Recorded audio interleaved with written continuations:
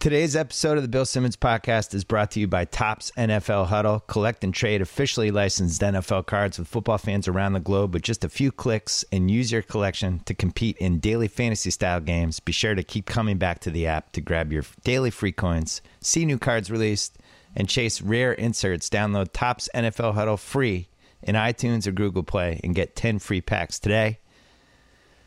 And just like that, we're off. I still do not have entrance music. I'm working on it. It's going to be a doozy if I can pull it off. Speaking of doozies, my old podcast Hall of Fame partner, one of the last podcasts I did back at ESPN, and now he's one of the first we're doing here on the Bill Simmons Podcast. Chuck Klosterman, how are you? Hello, how are you doing? Can you give me at least a hint about what the possible intro music will be? No, I can't. Give me a hint. What genre of music is it in? There's no hints. I'm not giving hints. Yeah, no hints at all. I don't want to jinx Why? it. I don't want to jinx it. I'm really excited about it. It's the only song I wanted, so we'll see. Is it a rock song? Yeah, I just told you no hints. Well, that's barely a hint. There's been a billion rock songs in the history of rock. All right, let's start here. Okay. Can the Pats go 16-0? I would be pretty surprised if that happened, wouldn't you? Would you care? Does stuff like that mean anything to Chuck Klosterman? Oh, well, of course I would care. I mean, the last time they went 16-0, I mean, those last 4 weeks of the season were very exciting. They really were. That team was so much better than this team, though. It doesn't seem possible that they'll go 16-0. Yeah, I think they're going to lose a couple of games in the division. Well, in 07, the team for the first 10 weeks was better than this team. I think the team in the last 6-7 weeks, once they had a couple injuries, they had no running game whatsoever in the last 2 months. This team can run the ball better. I think the league feels, I mean, I'm sure you're watching on Sundays. The league feels worse.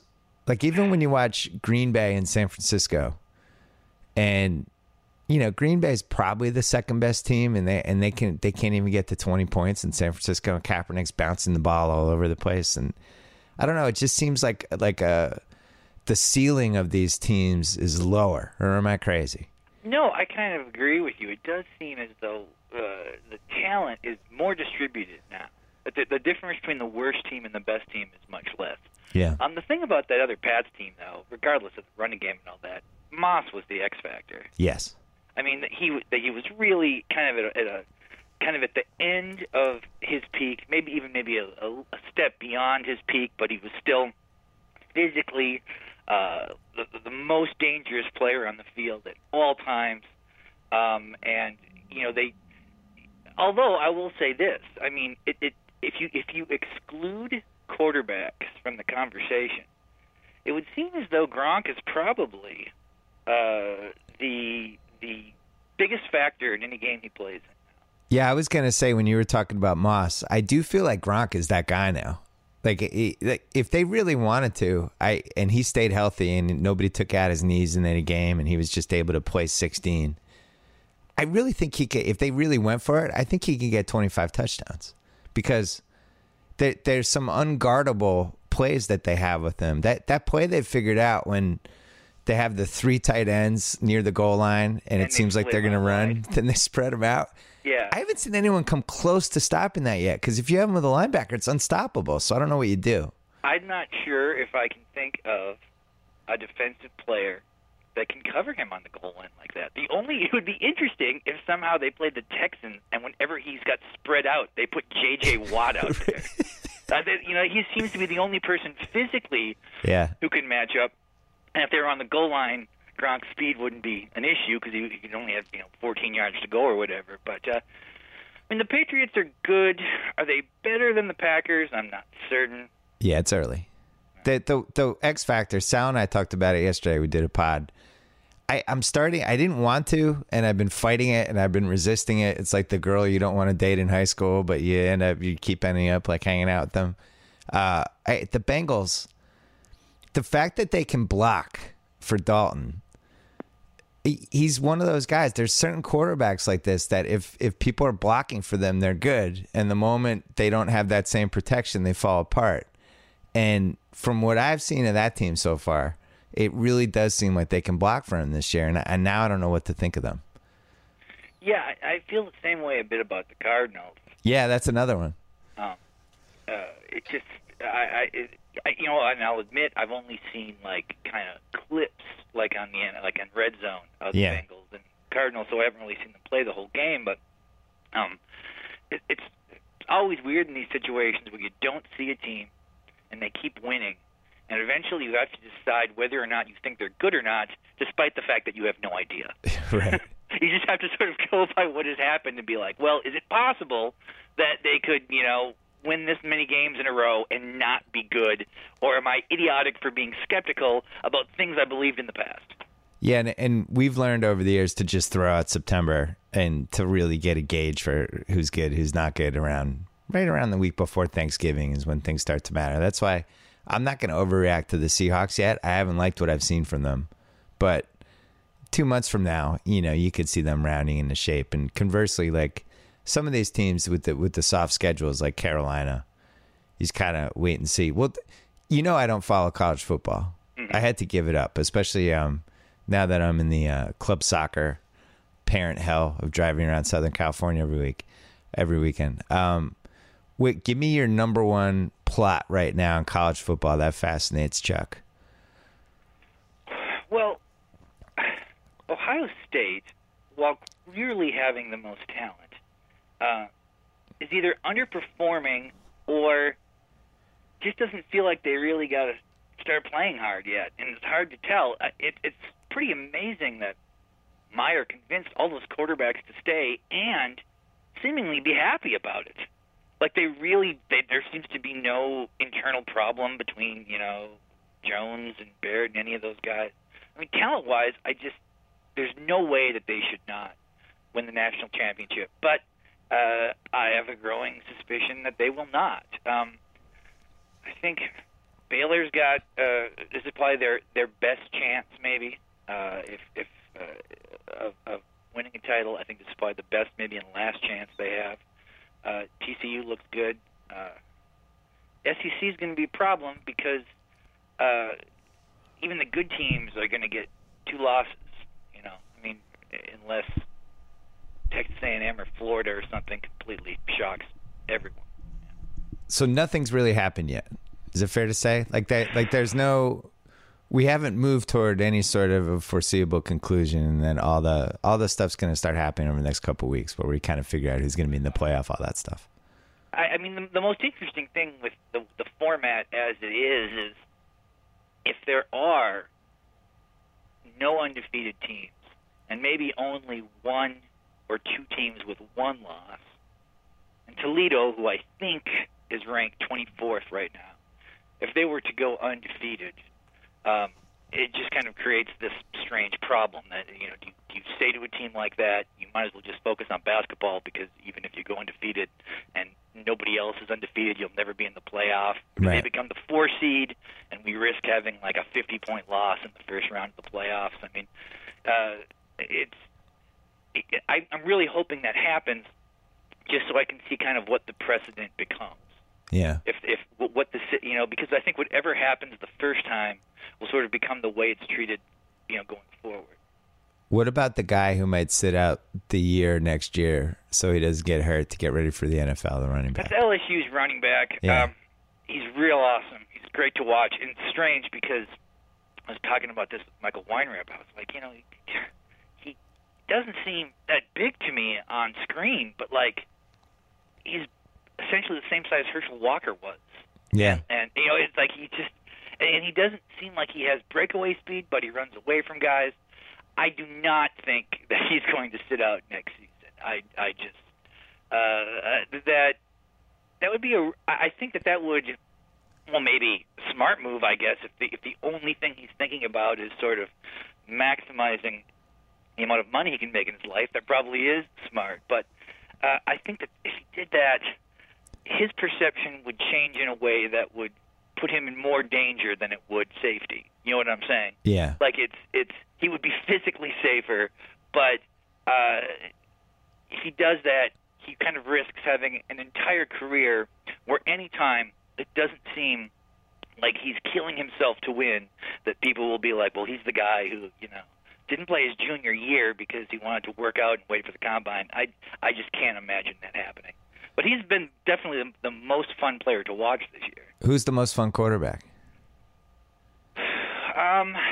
Who's the most fun quarterback? The guy from Cal. His name is Groff, I believe. Yeah. Graff or Groff. I always say it wrong. I can't know if it's an A or an O. He's real tall, and it seems like every time I flip to a Cal game, he immediately throws a touchdown. I mean, in the little I've watched him play, his quarterback rating would be like 148.5 or whatever. Like, it's just every time I turn it there, he throws a touchdown. The quarterback from SMU is sort of fun to watch. The quarterback at Navy is kind of an interesting guy to watch. So, but in turn, are you talking about like which of these guys will be a pro? No, just like on a Saturday, you're like, oh, that guy's on. That's all. The freshman quarterback at UCLA, Rosen, is fun to watch. That's my favorite story because all my Jewish sports fan friends, like, they're all in on Chosen Rosen. It's always a fun subplot when all of a sudden there's an out of nowhere good Jewish athlete, and all my friends get so fired up. It really should be a website. It should exist where it's just like all the updates on like, here's what Sean Green's up to and all this stuff. Especially since there's such a tradition, it seems, in Jewish culture to be into sports. Yeah. There's so many Jewish sports writers, and it just is like, you think about all those Woody Allen movies. He's obsessed about watching the NBA. And then there's just a small number of actual Jewish athletes in the modern era. I'm not surprised that you say that. Yeah, like Sandy Koufax, I'd follow the whole trading card industry. And Sandy, like, the three most popular cards are Mickey Mantle, Sandy Koufax, and Jackie Robinson. Those are the three cards that there's always going to be a crazy market for. Anytime any sort of PSA 4 and above card of any of those guys pops up on eBay, it's like you have a cajillion bidders. And it's just Koufax is one of those, like, there is a great autobiography or a great biography written about him. I don't think there was ever a documentary about him, but that guy stopped pitching 50 years ago. Like, really, 50 years ago, and is still revered in a way that almost has no parallel. What other athlete who's alive is revered like that 50 years later? I was at the playground with my kid several weeks ago, and I was talking to a guy. He had another kid coming. His last name is Greenberg, and like the kid's going to be a boy, and his dad and his grandpa are like, you got to name this kid Hank. Like they're just like, it's sort of like they didn't name him Hank, but I mean, like, it's an interesting deal that year is that seems like a long time ago, right? But yeah, I'm telling you, that should be a website. Hey, Todd Gurley, did you see him at all last week? Because he was. Again, I'm not a huge college football fan, but I thought he was really good. At least I saw him a couple times before he got hurt. And I would have voted for him for the Heisman as almost a protest vote. Yeah, he was the best player in college football. He, the fourth quarter of that Cardinals game, there's something about him. I actually think he really has something special about him. And I can't remember. Peterson, I guess, was the last running back who came into the league. LaShawn McCoy and Le'Veon Bell, all these guys, like, they're really exciting, but very rarely does that running back come in and you're like, oh, this guy's a little different, Well, it's great when guys have that specific combination of skills where they get the ball, get to the hole, run over a guy, fake another dude, and then run away from everyone. I mean, that's what, like, Peterson seemed to do every play for 3 years. Yeah. Well, and yesterday was solid compared it to a point guard. Like, you look at some of these point guards, and they're going full speed, but they're not going full speed, and they have another gear that's after full speed, but they're able to move as fast as the other guys, and they're totally in control the whole time and can pivot and stop and move, and it's kind of, they have a pace to them. And when you see those old OJ highlights, I mean, OJ was incredible. Those old OJ highlights where he's just kind of figuring it out, and then boom, he's off. But as he's figuring it out, he's still going as fast as everyone else. And it does seem like Gurley has that. And it also seems like just his body, like he's a tank. He's like Peterson crossed with a tank. And it's made me. I'm really rethinking how I feel about the Rams. I want to see what they do this week because they're at Green Bay, which is a game they should lose. They're pretty big underdogs, but if they show a little something in that game, I think we have to start taking them seriously. What else has been going on in your mind?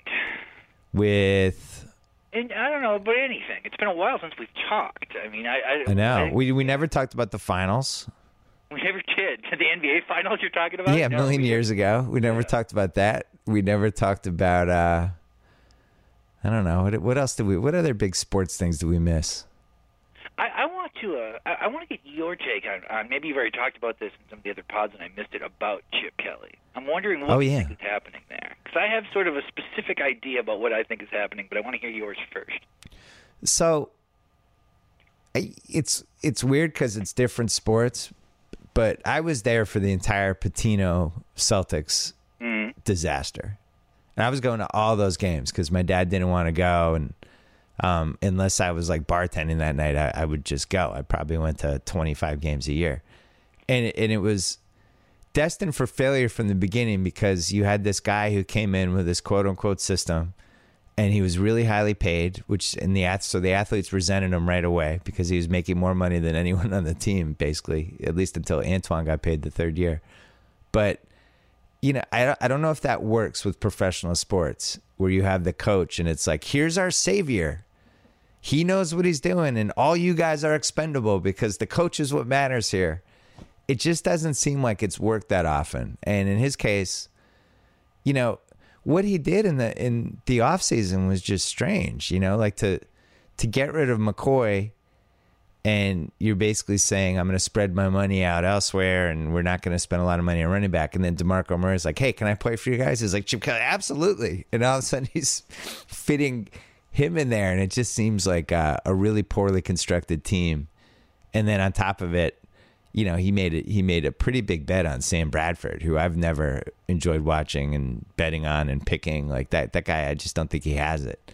So okay, I kind of have two thoughts, and I want you to tell me if I'm just wrong, because now that I think of it, I feel like the last time we talked, one of my big points in that conversation was like, I kind of take Rondo's side on this thing with Carlisle. I think Rondo, so I can be very wrong about things. But this is sort of what I've been thinking about Chip Kelly, because he is my favorite coach in the NFL. I feel like, for whatever reason, I'm emotionally invested in his success, I think, because you went on the record. College football. Yeah, well, also, last year, I think you only had one prediction, and it was just because you love Chip Kelly, but you were like, I think the Eagles are going to be awesome this year because it's Chip Kelly. And it started off. Oh, actually, you didn't say that. You said, what did you say? It was going to pick up steam as it went along? Well, I said that they were going to initially seem unstoppable, then seem like they were going to struggle for a while, and then get good again. That was actually the first year he was there. One thing I was thinking about is that maybe the downside to being a truly innovative coach is that, for the most part, you will never win a title. I mean, yes, Bill Walsh did. I guess, like Sid Gilman won one in the AFL. But for the most part, the Don Coryell types and, Sam White sort of inventing the no-huddle offense. Mike D'Antoni. What? Mike D'Antoni. Another guy there, exactly. So that when you, although, I mean, with basketball it's a little harder, I think, to quantify, but in football, it seems as though if you sort of have a forward-thinking idea, the one downside is that you're not going to win the title. Other people are going to take the bits and pieces from what you did, implement them into the traditional view, and sort of almost steal the success that you deserve. So that could be part of it. But here's the other thing I was wondering. Oregon's kind of struggling now. I think they're 2-2. Eagles are struggling. Mariota looks like he might have been even better in a traditional setup. Like, he might just be flat out good. He's the perfect quarterback for Kelly's system, but actually he's just a very good quarterback in any system. And I was sort of looking at the personnel moves he made, and well, I don't think that he's only a college coach and he can't figure out the NFL. I just think that's bullshit. I do wonder if he has carried over one sort of kind of college philosophy, which is that he looks at his system and he thinks to himself, I need the best guy to do this one thing in the system. And so I look at Foles and I look at Bradford, and I think Bradford, maybe he gets rid of the ball a little quicker, and he can hit. He can make the one read he needs to. So he's an upgrade. And then I look at McCoy and Murray, and I'm like, well, the big thing about this is who gets to the hole fastest, who gets upfield first. Well, Murray's an upgrade. He looks at his offensive guards and he thinks, well, the backups I have, they can zone block as well as the starters, so I'll get rid of the starters. And in college, for the most part, that does work because not only did he have a better system at Oregon than who he was playing with, most of the time he had better talent. The only time it seemed to be a problem is when he'd play someone from the SEC or he'd play LSU or whatever, and they took away the thing he wanted to do. Yeah. But in the NFL, that happens all the time. So while he may have amassed the best talent to do what he wants to do, very rarely are they able to actually do that. They've got to, change. And because of that, the personnel moves he made ended up being wrong. Like maybe Foles is better than Bradford. I think McCoy maybe is better than Murray. And like the changes he made weren't necessarily insane. They made sense, assuming he would be able to do exactly what he wanted. But in the NFL, that never happened. Yeah, and I would add two things. One is that he's going against better coaches and coaching staffs and better everything than he was in college, and people that can actually figure out how to foil some of these things.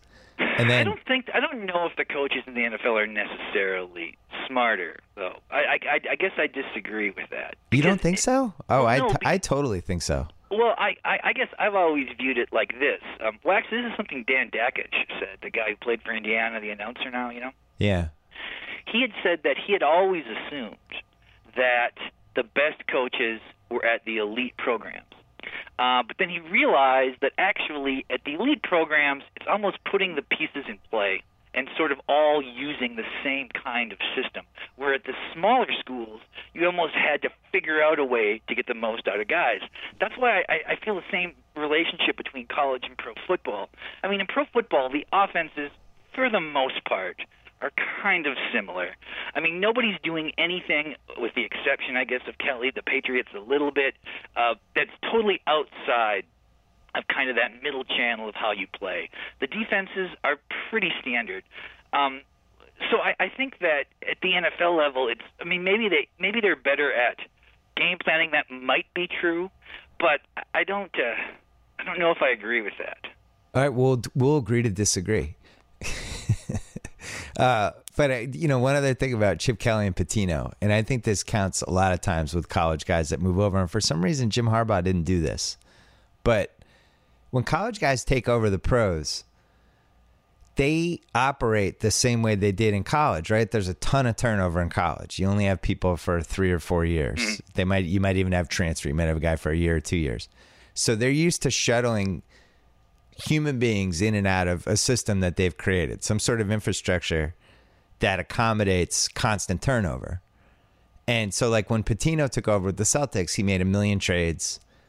My favorite thing was, even before he played a first game, he had signed Chris Mills to this contract and then realized before the season started that Chris Mills didn't fit the system he had. He traded Chris Mills even before the season started. So I don't remember how many people he traded, signed, gave up on. Like he traded Chauncey Billups after 50 games, but it was always like him just feeling like he could just move pieces around. The problem is in college that works. In the pros, it doesn't work. And constant turnover is bad. And I think, these guys, they have, they're getting paid. So they have to be properly motivated. If there's a fear of they're not buying into whatever the infrastructure is, sometimes they can check out. They can be unhappy, whatever. And the only person that I've seen who's really been able to manage constant turnover and actually been able to get wins year after year is Daryl Morey in Houston. Because when he took over the Rockets, he was pretty open about it. He's like, I want to just add assets. I don't care how I get them. And he'd just make trades every year. And basically everybody was expendable for year after year after year after year until recently. Now I think Harden, Dwight Howard, the team they have in place now, you kind of feel like that's finally the team. But it took 8 years to get there. And somehow that didn't compromise the year-to-year goal. Anyway, my point is, with Chip Kelly, I don't think you can just have constant change like that year after year after year after year and have it work. I think you need some sort of infrastructure in place with players. I mean, that's probably true. Because, I mean, like at the college level, if you're a coach and, you know, you're a basketball coach, you don't like your point guard, well, you go out and get a bunch of new point guards. I mean, you know, like Golson was the quarterback at Notre Dame. Kelly clearly did not think he was the guy, so he got a new guy, just kind of moved him out. In the NFL, you're stuck with people. In the NBA, you're stuck with people. So you've got to be able to sort of say, with the talent I have, I'm going to figure out a way to make this work. And I just, I mean, we've talked about this before. I think definitely at the pro level, it's got to be a guy who is willing to sort of be flexible enough to change with his talent. Yeah, and here's the other thing with football, and I hate to make football sound this simple, but I really think it's starting to become more and more true as you watch the difference between the great quarterbacks and the mediocre to lousy ones. Like, I watched Jets Dolphins last week, and Tannehill was not allowed to audible at the line, basically. The Jets just said, we're just going to blitz you over and over again, and he couldn't figure out what to do because they already had the plays, and he's just running backwards, throwing off his back foot. When you see somebody like Brady or you see Rodgers, even like Eli Manning, Roethlisberger, like there's 8 or 9 quarterbacks who can go up to the line with a play, see what the defense is, and they make the decision, actually, this play's not going to work. What might work is this. And that's why Brady could play until he's 45 because, you know, the Bills that get that week 2 Bills game, everyone's so fired up, all the Bills, the Pats were road underdogs. And the Bills came in with all that intensity. We're going to bring the house. And Brady's just going up and be like, oh, you guys are doing this? I'll just throw to Edelman here. Oh, you're coming this way? I'm going to swing it out to the running back here. And the quarterbacks the best quarterbacks seem like they're now ahead of the defenses. And my point with Chip Kelly is, I don't know if anybody can compete with Sam Bradford. You know what I mean? Like, I just feel like maybe the line right now for how you can contend is Andy Dalton is about as low as you can go. And even he needs like a great offensive line. But other than that, you're just not going to make the Super Bowl unless you have a really good quarterback. I don't think. It's possible. I think I like Bradford more than you do. But, I mean, what you're saying is, in a general sense, is absolutely true. There's no bigger advantage than having a quarterback who has the autonomy to make his own calls because he's actually seeing what's happening. I mean, it's sort of like if you're in the military, you don't want to create an army of robots. Right. You want to create an army of guys who can think independently. I mean, because you know, the circumstances they're going to encounter are going to constantly change. You know. Well, and Mariota is a good example of somebody that seems like he's wired like that, and his team will get better as it goes on. And I'm not a Ken Whisenhunt fan; he'll have a better coach at some point. But when you see him go to the line, his quick decisions and who to throw to and how fast he gets it out. Like there was some stat in the Buffalo Pats game where it's like every single pass Brady threw except for like 2 where he got rid of the ball in under 2 seconds. So if you're a defense, how do you stop that? It's impossible. If the quarterback knows what he's going to do immediately on every play, then what do you do? And that's why I think Mariota has a chance to be really great because it seems like he's wired that way. It's too early to say he's going to be better than Winston. He always seemed like a safer bet, right? It seemed like if you're betting your life on one of those 2 guys, yeah, you'd say, well, Winston has a higher quote-unquote ceiling. But if I was betting my life on one of those 2 guys, I would have taken Mariota, wouldn't you?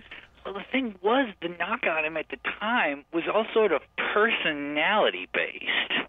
Right. That, like, he just isn't talkative, that that he doesn't demand leadership, all these kind of intangible things that would suggest a greater bust if he were to bust. Right. You know, talent-wise, I mean, he was more talented. I mean, Winston just seemed like he had always succeeded and had some kind of, I don't know, toughness, problematic toughness maybe. I don't know. But I mean, they've only played these 4 games, so I really can't say yet. But I was curious what you thought. This week will be interesting. I forget, they're underdogs to somebody, and I actually like them in the game. I can't remember who it is, but they're home dogs. Have you got a jet turned up the gambling now that you're an independent person? It seems No, like gambling's a bigger part of your life than it used to be, and it used to be a huge part of your life. But now whenever I see you talking, it's like almost like you got back in podcasting because you needed to get back talking about gambling. Is that true? Not true. I think your first podcast back was a discussion on the NFL lines. I found that pretty surprising. Well, the people needed Cousin Sal. We didn't have week 1, week 2, week 3. There was a huge void. No, I love gambling exactly as much as I did the year before. But are you gambling more? No, I'm actually. What's interesting is I've scaled back a little. I've gotten rid of teasers and parlays for the most part, and I just do the straight up bets. What's funny last night though, Sal and I made all these Pirates World Series bets, like in August, because we thought they were the third best team in the league, in either league, and they end up in this wild card game against Jake Arrieta, who has given up I think 4 runs in August and September and October, and what do you do? Like, well, the Pirates are home, and you just and Arrieta just came out and killed them. So this Cubs playoff run, there's some fun teams in the playoffs this year. Baseball's become a 6-week sport for I think almost everybody. You watch your own team, and then starting around the last week of September, you care about all the other teams. But this year, Cubs, Mets, Dodgers, there's some fun ones in here. The Astros, some teams with some baggage and some tortured history. You don't care. You don't watch baseball. Yeah, I got to say, it's almost weird how little I follow it. I mean, I follow it about as much as I follow hockey, which is none. And I'm not even sure how that happened. No, I know how it happened. It's where you grew up. What? It's where you grew up. You didn't have a baseball team. Baseball's not that much fun. It's like you root for baseball because you live somewhere that had a baseball team. When I was growing up, I was into baseball much more because following the Twins during that period was great. Yeah. I mean, they were the most likable team in the league and happened to be the local team. And when I was a real little guy, I feel like during the summers, I was interested in Ricky Henderson. I was interested in Mike Schmidt. And there was a whole bunch of guys I was interested in. God, I believe I had a Mike Schmidt poster. But now I have no relationship to it at all. Like you have a little relationship because a lot of the pictures are on your beard corner. Well, the beard explosion has now sort of become like just the way a certain kind of dude is. Yeah. There's no novelty in having a beard anymore. No, you've kind of, I don't know what you do now. Maybe you get like a Fu Manchu. Nope, not changing. This is not how I changing. look from now on. You're in with the beard. Yeah, it's sort of like every so often somebody will be like, "You should get a LASIK eye surgery," and I'm like, "Well, it'd be great to wake up and know what time it is, but I'm a guy who wears glasses. That's who I am. I'm just one of those people." It's funny because until I die. We hit our 40s. Casket, I will have glasses. We hit our 40s. We became that advertising demo that we always hear, like, advertisers care about 18 to 35 because once people pass 35, they don't want to change what they do and who they are. I'm a living example of it. I still have AOL. I got an email from AOL recently congratulating me on my 19th year with AOL, which was probably the saddest email I've ever gotten. Hey, quickly. It's time for our biggest mailbag question ever, presented by our old friend Stamps.com. Going to the post office is a miserable experience from start to finish. It is. I hate it. When I go to the post office, it's the worst part of my day. I get assaulted there. It really is one of the worst places on earth. I wish I knew a better way to mail and ship stuff, Chuck. Filled with criminals, yeah. Stamps.com. You can buy and print official U.S. postage for any letter or package using your own computer or printer. Even better if you sign up for Stamps.com. Use the promo code BS. You get a 4-week trial plus a $110 bonus offer that includes postage and a digital scale. Don't wait. Go to Stamps.com, click on the microphone at the top of the homepage and type in BS. Stamps.com, enter BS. And here's the mailbag question. I'm making this up on the spot because I forgot to go get one. Chuck Klosterman, you could see, let's say at Barclays. How far is Barclays from your house? Like 10 minutes? I can walk there in about 12 minutes. Okay. You have your choice to see anybody in the world play music for 2 to 3 hours. Who would you pick right now, tonight? there's tickets, somebody's there, and somebody says to you, I have tickets in the 10th row for blank. Who would you want to go see? Boy, that's an interesting question because I go to concerts so rarely now. I know. That's why it's a great question. I would want to feel as though I was seeing something that almost outside of my actual taste. Just that I wanted, and not that I wouldn't like seeing this, but I would want to see something that sort of kind of reflects what's kind of going on in the world right now. I'd probably say Kanye West. I'd probably be particularly since I guess his last show at Barclays apparently was insane, and I didn't go to that. But boy, I don't get much enjoyment out of going to arena shows anymore. It's been a long time since I had the experience. Like, that was great. Have we ever? I don't remember if we've ever talked about this on the podcast, but I'm convinced that, well, in your 20s, you're always going to love going to shows more. There's just something about that, and late teens, early 20s, or mid 20s, whatever. But I do feel like all the YouTube footage and all the availability of all these performances that you can, if somebody plays tonight, you're going to be able to see footage of it the next day somewhere, and I do wonder if it's not quite as special anymore to some people. First of all, I just like records. I'm interested in the way things sound, and nothing is going to sound as good in the Barclays Center as it does on record. Now, right. It's a real small place. Sometimes you can have sort of an exceptional experience. But it's a lot of waiting. I hate when people stand up. I hate people who cheer at anything, particularly when I'm trying to listen to something. I don't look at, when the Barclays was new, I went and saw Rush there, partially because I wanted to see Rush, but mostly because we just kind of wanted to see the new place. And,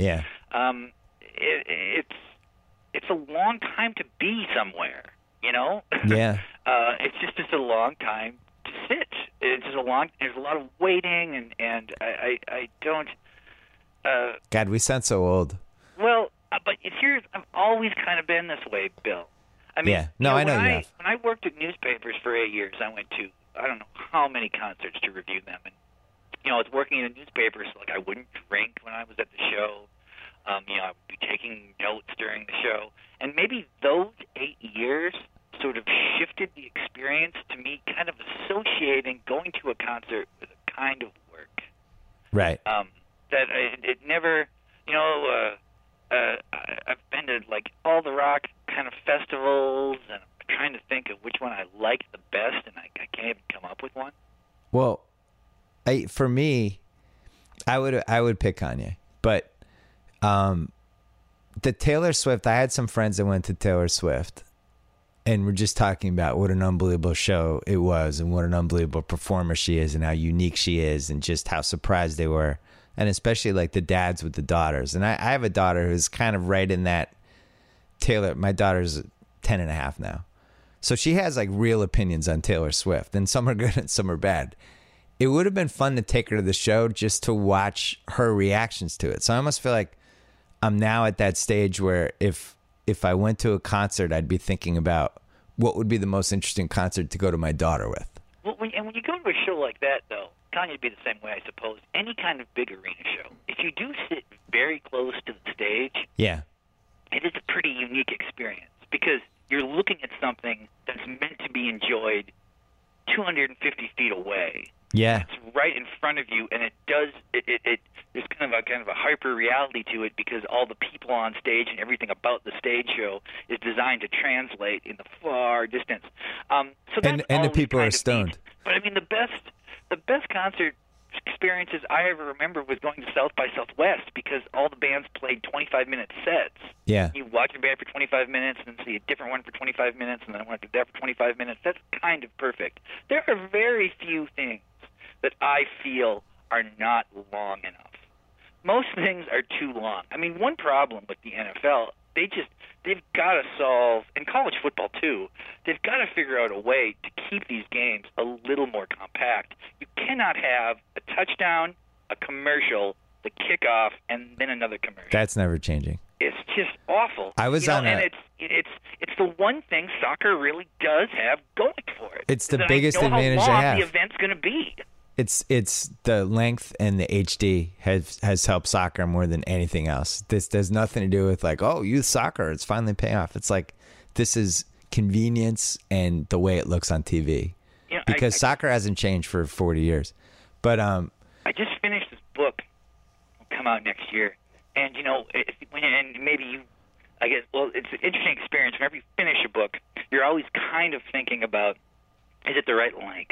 You know, will it seem slight or will it seem bloated or whatever? And every time I do find myself kind of falling to the same conclusion. It's like, how many books have I been disappointed with or stopped reading because they were too short? The answer is none. How many books have I stopped reading or sort of didn't even read at all because they were too long? And the answer to that is many. And I don't think of myself as somebody who doesn't read books. I just know, I feel like I read a lot of books, but I know that if I see a book that's 480 pages, that the investment into that of time and energy compared to what I'm going to get out of it, that's a real difficult ratio, So I always think, ultimately, it's better to err on the side of slim. Couldn't you have told me all of this in 2008? Well, but you're a maximalist, though. I know, but that should have been 2 books. Part of what you do works because of the size, and that a lot of what you do would be less effective at a shorter length. Not to say that wouldn't be, maybe, yeah, and I know what you mean. Yeah. That there's a meatiness to it.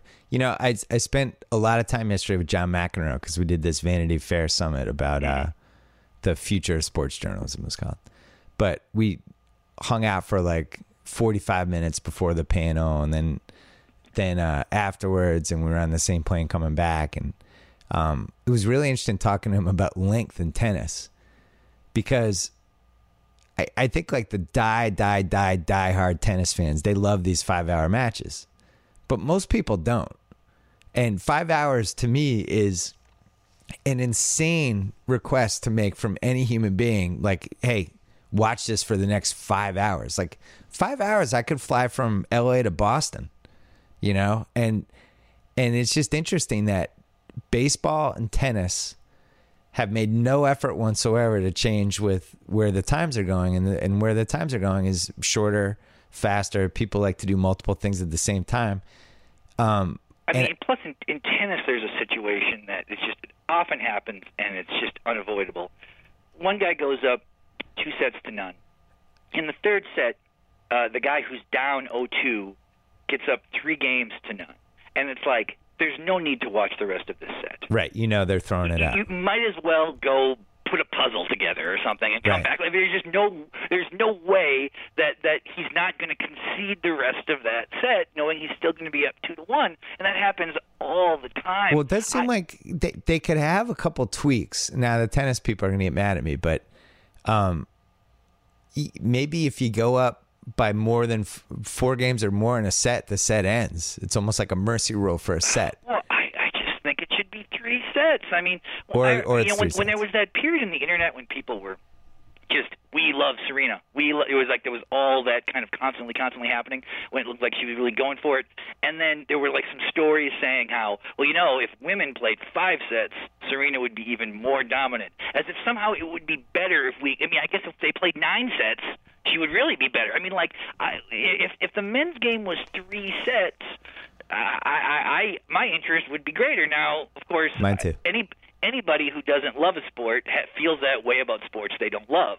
I'm sure there's people who don't really like basketball, and they're like, boy, if it was just give them both 100 points and let them play 3 minutes, they'd be like, I'd watch that. And of course, people who love basketball are like, but that is how I feel. Well, in tennis, they could easily go the first 4 in the men's. The first 4 sets could be 1st to 5 instead of 1st to 6, and they could put in the mercy rule where if you're up by 4 or more, if you get up 4-0 or 5-1 in the set, you win it. And then the 5th set could be, that a more traditional set. But I do think it is more fun to watch. Like the Serena matches were more fun in the U.S. Open for me than any other match because I knew they had a shelf life. It was like, I have to spend 2 hours watching this. That's great. And the match and I didn't watch it live, But I watched the replay of it. The match when she lost, that was like this decade's Douglas Tyson. I mean, that the woman she lost to, I don't even think it really is like a Buster Douglas situation. She's fine. She's a doubles player. I don't think she'd won a major, but at one point she was like a 20-1 underdog in that match. And for her to have just gone to this crazy level of tennis, and then Serena got tight, which is one of the reasons I love tennis, is because anyone can get tight during a match, even Serena Williams. And it just all of a sudden was like, wow, is this really, this is going to happen? And that was because of the best of three, you know? I don't think it was quite like Tyson Douglas, and here's the only reason why. I'm not saying that the difference in talent wasn't the same, but, people were really watching if Serena was going to do this. Yeah. They were watching everything she did. When Tyson got beat by Buster Douglas, I think there were a lot of people who weren't even aware the fight was happening. It's like it was like all of a sudden across the scroll on their television on Saturday night was like Mike Tyson, because that was in fact one of the first times I remember a scroll being involved with television. That wasn't actual like breaking news. That was sports news. It was sort of surprising that this event had even happened, because Tyson seemed so unbeatable at that time and Buster Douglas was so unknown. I'm proud to say that in college we had a party at my apartment that had Tyson Douglas on, and it was live, and obviously you have the pretty equal ratio of men and women at the party. And around the sixth round, all the guys were just near the TV. It was amazing. It was like a movie scene where you had probably 95% of the guys just crowded around this one TV set, and then all the other girls, the girls at the party, just wondering what was going on. Hey, we have to do one more live read, and this is our friends at SeatGeek, a familiar sponsor of my podcast, as well as my favorite app to buy tickets for any sporting event. When you shop at SeatGeek.com, you can check out virtually every ticket option available for any sporting event. The best ticket options from hundreds of online sellers are ranked 1 to 100 on one color-coordinated page. Download the free SeatGeek app today, enter promo code BS, and SeatGeek will send you $20 once you made your first purchase. Every ticket purchased on SeatGeek is backed by a 100% guarantee. So download the free SeatGeek app, enter promo code BS. Just do it. Speaking of geeks, Project Greenlight, which has been phenomenal this season. It has been. I liked that show before, but, the first time it was on. But it's so different now in that the level of talent has jumped dramatically in a way that's it almost is an illustration of just what's happened with technology in general. I mean, it's and what I'm kind of intrigued by this season. I don't know what you think of this director, and the he's a wacko. Well, he's strange, right? But he's not bombastically strange. Like, one of the things you keep noticing about the other people is they say, I'd be freaking out if this has happened. He doesn't seem like he's freaking out. We can't find a location, but he seems cool with that. And yet he keeps pushing. He keeps saying, I want to shoot on film. I want a different location. I want to shoot on film. I want a different location. In a way that makes me wonder if he might end up being like the Kelly Clarkson of whatever this is, of becoming a director through a game show or whatever.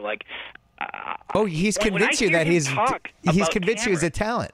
Yeah, I mean, if he isn't, he's going to be like almost a comical failure, and it's going to sort of contradict, a lot of the way, the way we perceive directors as having a specific kind of genius. Yeah. Visual genius that they usually can explain verbally, but also a tendency not to compromise. I mean, Stanley Kubrick never compromised. Quentin Tarantino does not like to compromise, okay? And this guy is uncompromising, but he's not a jerk about it. Yeah. He's a weirdo about it. And maybe an uncompromising weirdo is kind of what a film genius is. And when I hear this guy talking about camera filters and stuff like that, I think when I see clips of the short he used, it looks pretty good to me. I am very curious as to what this guy is going to end up making, and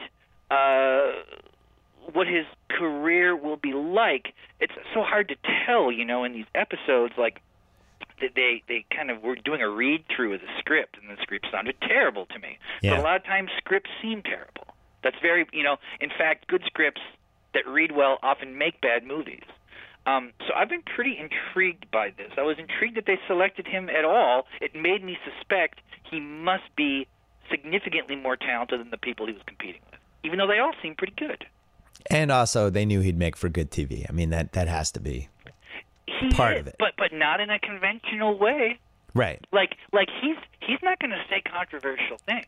No, but he's going to be weird. He's going to push for stuff. He's going to stick to some principle that is in his head that kind of doesn't make sense. That's the thing, and that's maybe the most important thing a director can have. What I like about this season, well, I like a lot of things about this season, but first of all, it shows you how hard it is to make a movie. They're about to start filming it, and I think that they did 4 episodes so far, and they just got the location for where the house is. They're still casting actors, and it shows you like just what a sprint it is to just get to whatever weird deadline you had. But it also shows you, and I think this fits for stuff, that isn't just movies, but just how collaborative it is, and how if you have 1 or 2 people that have difficulty collaborating, how many problems can pop out of that, right? Where you have basically the director, from the moment he gets picked, he's trying to fire that guy Pete. He's wants to shoot on film. He's mad about the location. He's going to one of the Farrelly brothers. He's going over Effie's head, and he's doing all that stuff. And then you have Effie, who has a real chip on her shoulder and seems to have she takes things personally that seem like they're just part of the whole process of making a film. Like Peter Farrelly's brought in to be the quote unquote mentor for this guy. The guy calls Peter Farrelly about something, and she feels like he went over it and blows it into a big deal. And just watching it makes me think, this has to be what most movies are like. I think it's captured the experience of making a movie better than any other season has. Does that make sense? Yeah, because and the Affleck and Damon kind of admitted this at the first episode when they did this originally. The candidates were guys who shot a short film in their kitchen with one camera on a tripod, and so these are people who wanted to make a film, but really did not have the skills maybe to do so, and had to be almost shown how to do it. I mean, right. The guy who made there was one guy who made a horror movie that was set inside of a house. I remember that guy. What was that guy? John Gulaga? Yes. Yeah. Gulaga. And he was pretty good. Yeah. That was I thought that this is somebody who knows what they're doing. But this guy seems much more polished, to the point where I have absolutely no doubt that if this show didn't exist, he would still have gone into filmmaking. It seems like all of these people should be trying to make mumblecore movies. My wife and I watched this movie that had Adam Scott in it and Jason Schwartzman. And, I watched that 2 nights ago. Yeah, I can't remember the name of it. It just came out. And it's basically just 4 people in a house for most of the movie. It seems like that easily could have been Project Greenlight. Just find 4 actors, and maybe this is what this movie is. I don't know. But yeah, well, this is all going to be set in one house. I mean, that Adam Scott, that wasn't really mumblecore. I mean, but you know what I mean. Yeah. It's that kind of whole... It was a movie that required, I think this would be the same way, it won't require a lot of special effects. They won't have to go to a lot of different places. They'll probably be able to shoot it pretty quickly. That movie, kind of the Adam Scott, Jason Schwartzman movie, that neither one of us can remember the title of, despite having just saw it. Probably a bad side. Yeah, it really felt like a 90s movie to me. Yeah. It seemed kind of like the kind of movie that would have came out around the same time Threesome came out. It seems like that was sort of maybe 1994 kind of a... I mean, I didn't find it bad, but it seemed not of this time. I feel it's called The Overnight. That's right. I feel like there's a lot of movies like that where it's people in their 30s, and either they have kids or they're trying to have kids, and everything seems right on the surface, but then as the movie goes along, it's clear that things aren't right and there's some sort of catalyst and they have to question the relationship. That seems like, I feel like that movie's been made 25 times in the last 8 years. And it's like somebody can't get an erection. Somebody's got a small dick. You know, it's like there's always some wrinkle. Somebody cheated on somebody and the guy can't get over it. Or the baby died, or there's always some sort of catalyst that brings up all this. It's kind of like a mainstream transgressive movie. That if you take any of the details and say the movie involves this, people would be like, oh, it's kind of edgy. But as you watch it, it didn't seem edgy at all. I was watching, like Kicking and Screaming is a good example to me of like a 90s movie. Like that's a pre-internet movie that captures what life was like for people that graduated college in the range of 91 to 94 and had no idea what they were going to do next. Like it was called Generation X, but that really was a generation. I know your buddy Weinreb loves that movie. What I like about Noah Baumbach's movies is that I really think more than any other director, he has no problem with saying, I'm going to make a movie that addresses what my life is like now, the age I am now, or the age I was 2 years ago, and this is what I was thinking about. His entire career is based on that his maturation happens chronologically in his films. Like the things he's thinking about in his life are in his movies, and I think that makes him I'm a pretty big fan of almost all his films, maybe all of them. They're always interesting. I don't always love the film, but I'm always glad I saw it, if that makes sense. I didn't like Mr. Jealousy. That was I weird. remember thinking it was okay when I saw it. It's been a long time. Yeah, I didn't love that one. You know, last night Pulp Fiction was on, and I was watching the scene when Travolta goes to pick up Uma Thurman, and just that whole 20-minute sequence, and they go to the place with the 50s diner that has the waitresses dressed up as the actresses, and they do the dance, and the pace of it, everything about it was so interesting, and it made me nostalgic for that whole. Wesley and I talked about it last week, but that whole era of movie making when it seemed like just people trying to try things, and now I'm not seeing that as much. Like that, even the scene in that diner, everything about it was so creative, you know, and I would love to see that come back. I think a lot of what you're talking about actually was happening in the mumblecore movement. I mean, I think like someone like Andrew Jowski and stuff is trying a new kind of filmmaking. So I watch more television now than I watch film, but yeah, I did too. I don't feel as though I'm not worried about like the future or current state of film. I still think there's a lot of pretty good. I'm more worried than you because it seems like the financial model is either go for broke or make a cheap movie, and there's no in between movie anymore. Make such a good movie cheaply now. I mean, like the fact that regardless of what the guy at Project Greenlight seems to think, for me, it's very difficult for me to distinguish between film and video. Yeah, I agree with that. And that allows the directors to take so many takes of stuff that they can get better performances out of people. So, well, wait. Let me ask you this: let's say you were a talented director. You're a talented writer and director. Would you rather do a movie that's going to make like, I don't know, it'll make its money back and then some, maybe a couple million more, and you'll get respect. You're Noah Baumbach. Or would you rather be the creator, writer, director of some HBO drama or Showtime drama like The Affair, where you're doing 8 to 10 episodes a year, but you can really get deep into the characters and go in some directions, and you know people are coming back week after week? What would be more fun? I would pick the TV show. I think that it would depend on how complicated the idea was. If the idea was real complicated that I was trying to go after, the TV show does work better because you got more time. Yeah. The problem, I would say, if we're, and this is a weird thing because if we're talking about my career that I don't have, okay, but if I had this career which I don't have with this skill set I don't possess, the one thing I will say is that even great television tends to sort of date badly. And it just kind of disappears, not just from kind of the cultural discourse, but even from a person's own memory. Yeah. They kind of remember the show, they're wherever it is, they sort of remember it in this kind of hazy abstraction. Whereas movies keep getting rediscovered. That, it's like you can, someone can get Kicking and Screaming and play it now for the first time, and it can be good on just a straightforward entertainment level. It's also kind of a period piece about that time in the 90s.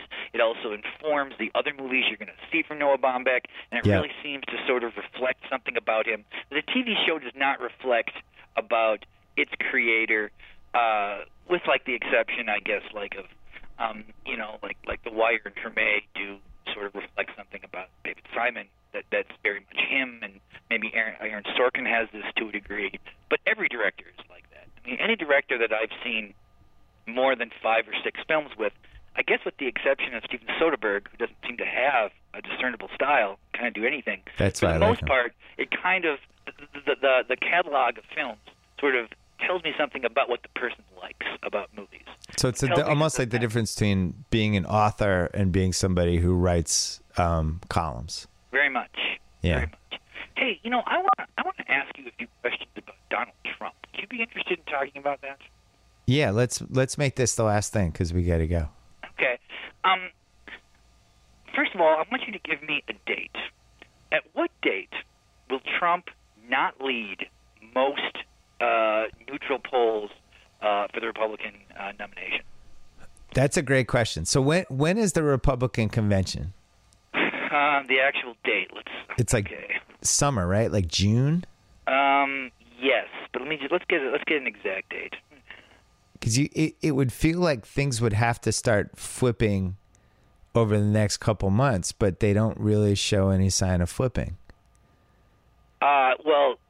July 18th to the 21st. But July 18th. Okay, that's a long time away. The thing is, what makes it an interesting thing, picking this date of what day he will no longer be the leader in that poll. And we're assuming, we're talking about neutral polls, not a poll. Someone can find a poll from, that Marco Rubio's people put forward, where he's not, but in a kind of a general, CNN, USA Today poll. Picking the date for this is particularly interesting because you can't use typical logic. Typical logic would have had him drop several weeks ago. Yeah. His campaign completely inverts all sort of reason. So I'm wondering when you think there will be a poll where he'll not be on top. Pick a date. I'll take the over-under. April. April what day? I'm going to say April 8th. Okay, I'm going to take the under. I think it will happen before that. Really? Yeah, I think it'll probably happen around the time of the Super Bowl is my prediction when he will dip below the top of that poll. Now, here's the main thing I wanted to ask you. And it's easy to kind of make jokes about this, but why do you think this has happened? So I'm looking at that. Explain this. How would you explain it? I'm looking at the polls right now. So from 3 days ago, Trump's 25%, Ben Carson 16%, and then everybody else is 8% below. Yeah, he's still got a pretty. That's a pretty big lead. But then she kind of faded again. It's just been a fascinating thing. If you're a Republican, regardless of how you feel about Trump, you have to love how he has raised the profile of everyone involved in this race. Yeah. Many of the people involved in these debates were unknown to the vast majority of the country, and now they all seem marginally famous because they've been on television talking about this one guy. That's my friend Daniel's joking Trojan horse theory, is that Trump is in there to bring attention to everybody else. I think this happened for 2 reasons. One is I don't think when people do these polls now, it's not like they, I don't know, if the election was happening like tomorrow, I think the polls might be a little different. But now I think people are like, yeah, I'd pick Trump, but I don't know if I believe them.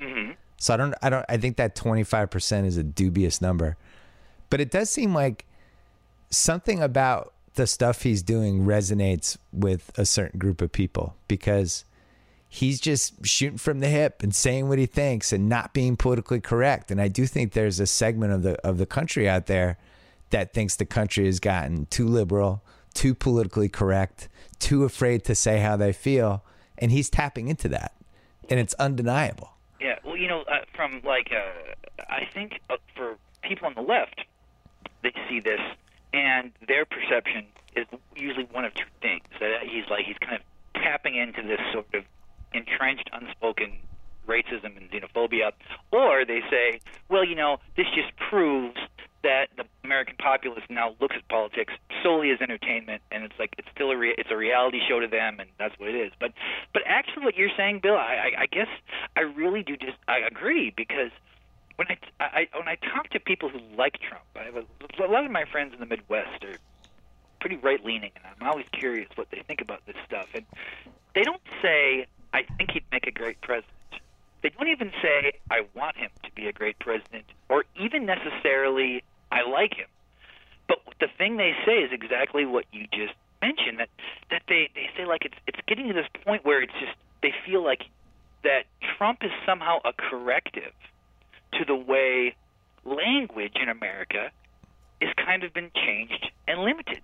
Yeah. There was a story in the New Yorker, I think it was last November or December. It was written by this Harvard law professor, and she said that how complicated it is to teach law at Harvard now, because one student said that she didn't want or they didn't feel teachers should use the phrase violate the Constitution or violate the law, because it's a triggering word, kind of. Yeah. Just trigger warnings in general, I think, when to a lot of people, when they sort of hear the idea that there's a move in the academic world, in the world that's ostensibly educating people, that the goal should be to sort of remove discomfort from conversation.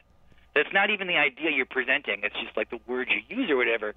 And I think that bothers people, and the only way that they feel like they can voice this sort of fear is by kind of letting Trump continue to run for president. And what will really be interesting is if it keeps going like this and gets to a point around Super Tuesday or whatever where Trump still leads these polls, and there's going to have to be a decision by a lot of these people who support him. It's we're almost making a protest vote by saying we like this guy, and are we going to keep going and actually vote for him? And I just think that's going to be a real amazing hinge moment kind of in democracy if it gets to that, if it gets to that scenario. And it does feel a little generational to me. And maybe absolutely. Trump's tapping into those people where they're like, these young people, they're so sensitive about everything. Well, and it's it's sort of this flopping of how people had always believed generations were supposed to be. That that young people would be saying, these problematic things that make us uncomfortable. And now it's the opposite. Now it's young people saying, the older generation is saying these problematic things that make us uncomfortable and then, make us feel as if we're unsafe. The microaggressions thing, it's in a way, it's kind of similar to the micro-concussion problem with football. Yeah. In that if micro-concussions are really the issue, then essentially the sport as we know it is the whole thing, and everything is a problem. There's no way to fix it. If there's a possibility that guys are getting a micro-concussion on every play, football can't exist. And if we accept the idea of microaggression and the idea that there are all of these things that on the surface, on any from any sort of kind of distant view, seem just like statements, but are actually offensive terminology, well, that kind of does the same thing with language. It would kind of demand an entire way to rethink the way people communicate in every possible way. And, I'm not even necessarily forwarding an opinion on this, but I feel like this is all tied in to this idea of Trump going, like Rand Paul, he seems like he has some kind of very questionable ideas, but he seems like a rational person, right? When you hear him talk, you think well, here's a guy who's he's not a lunatic. And in one of the debates, he's saying why is Trump name calling? Are we in 8th grade or whatever? And Trump's response was I haven't said anything about him, but I could have, or whatever, Right. And coming from a politician, that just seems insane. Or when Trump would say things I'm not a fan of John McCain. I like the guys who don't get captured. That or was whatever. unbelievable. Coming from a politician, that just seems absolutely nuts. And yet, I think for a lot of people, they think to themselves, that's actually closer to a joke me or someone else might make. And everybody at the table would know the person's not serious, but we would think, oh, well, I don't know about that, but it's kind of funny. Because Trump doesn't talk, this idea that Trump talks like a normal person, that's not true. I don't know anyone who talks like Trump, but somehow his amplified version of like non-political correct discourse or whatever resonates with people who wish that they could talk that way, even if they never would. And it does seem like everybody is retreated to their respective corners more than ever. Vox had in the big interview Vox did with Obama a few months ago, they had that chart of the approval rate of Republicans and Democrats for whoever the sitting president was, and how basically every presidency, the president has become more and more polarizing. And Obama has the lowest approval rate from the other party of any president ever, and the next president's going to have an even lower approval rate than him. And it just feels like everybody is now in their corners. And that's does it? Well, okay, but wait, though, doesn't when Lyndon Johnson left office, his approval rating was 49%. Right. When Reagan left office, his approval rating was 63%. I'm not like a memorizer of these facts. I just happen to have been reading this very recently. Okay. So I don't know if Obama's approval rating is low, and it will just continually creep up post office, right? I think that I'm not talking about the overall. I was talking about one party versus the other. It seems like the thing I'm wondering is if it's easier now in 2015 for somebody like Trump, who's, think about Ross Perot in 1992. Mm-hmm. If you took that 1992 election and put it now, would Ross Perot be doing better? Okay, Ross Perot got 19% of the vote. Right. That was after he had dropped out and come back. Right. Initially, at the time, the assumption was that he had stole 19% of the vote from Bush. Statistics now seem to indicate that he got about 9.5% of Clinton voters and 9.5% of Bush voters, so that maybe he was a non-factor in that election, although it still feels like he was the principal reason Clinton became elected. Now, if someone like Perot was in the race now, I guess in some ways he shares qualities with Trump because it seemed like he was a real free-speaking, straight-speaking person. Right, shooting from the hip. Weren't. Would he do better, though? I suppose he would. The field is so... it depends. Would he run as a Republican or would he run as an independent? I think he would... I think this time around he would run as a Republican. Do you think Trump will run as an independent if he, and he probably most certainly will, not get the GOP nomination? Do you think he will still run? I think he will run. And I think this has been... I said this last week. I think a lot of this has been about the sport of the whole thing for him, and the fact that he's rebranded himself as a celebrity in one of the most unbelievable ways we've ever seen. He's on 60 Minutes. He's the first guest on every 11:30 show. He's certainly more famous than he's ever been. And just it's so bizarre to see a guy publicizing the ratings for a debate. That's so antithetical to anything we've ever thought about politics ever, that somehow that one of the concerns one of the candidates would have is how much the debate was seen from a popularity perspective. But okay, let's say Trump runs as an independent. Does he get more or less than Perot's 19%? That I don't know. I'm not educated enough on this whole thing to know. I think he would get 21% of the popular vote. You think it would be slightly more? I think that he would get 21% of the vote because I think that his diehard supporters would vote for him, and a lot of people who just have no interest in politics and might not have voted for at all will do it just because they will sense this guy can't win, but I'm just going to do this.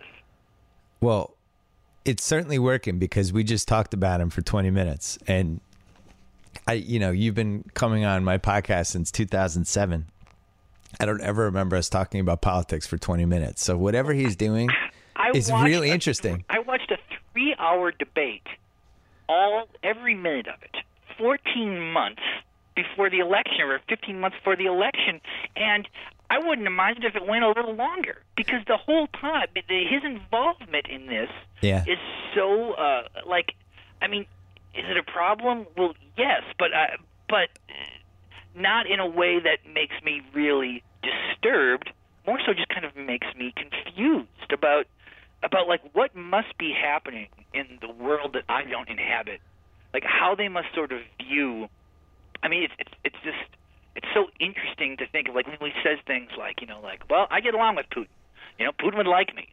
Well, maybe that's true. It sounds like he's broken your brain. He might be more like Putin than the other guys running for this position. That doesn't mean he's qualified to do it, but that's possibly true. So what he's done for you, basically, is completely flip the idea of what you thought would ever happen with the presidency of the United States. Because this is actually now a possibility that Donald Trump, as crazy as it sounds, that Donald Trump could actually have a chance to become the president. Well, I don't know if I would go that far, but I'll say this: he is definitely existing as a candidate that, in a fictional story, would make the story seem unreal. Yeah. Like if you made a movie about politics and all the things Trump has done and sort of the success he has had, if there was a character like that in the film, anybody would say that would never happen. The first time he criticizes a war hero for getting captured, it would be over. But it's not happening. It's not. And every time there's some incident that seems to suggest that this was the mistake, he seems to get a little bump from it. It's so unlike anything else.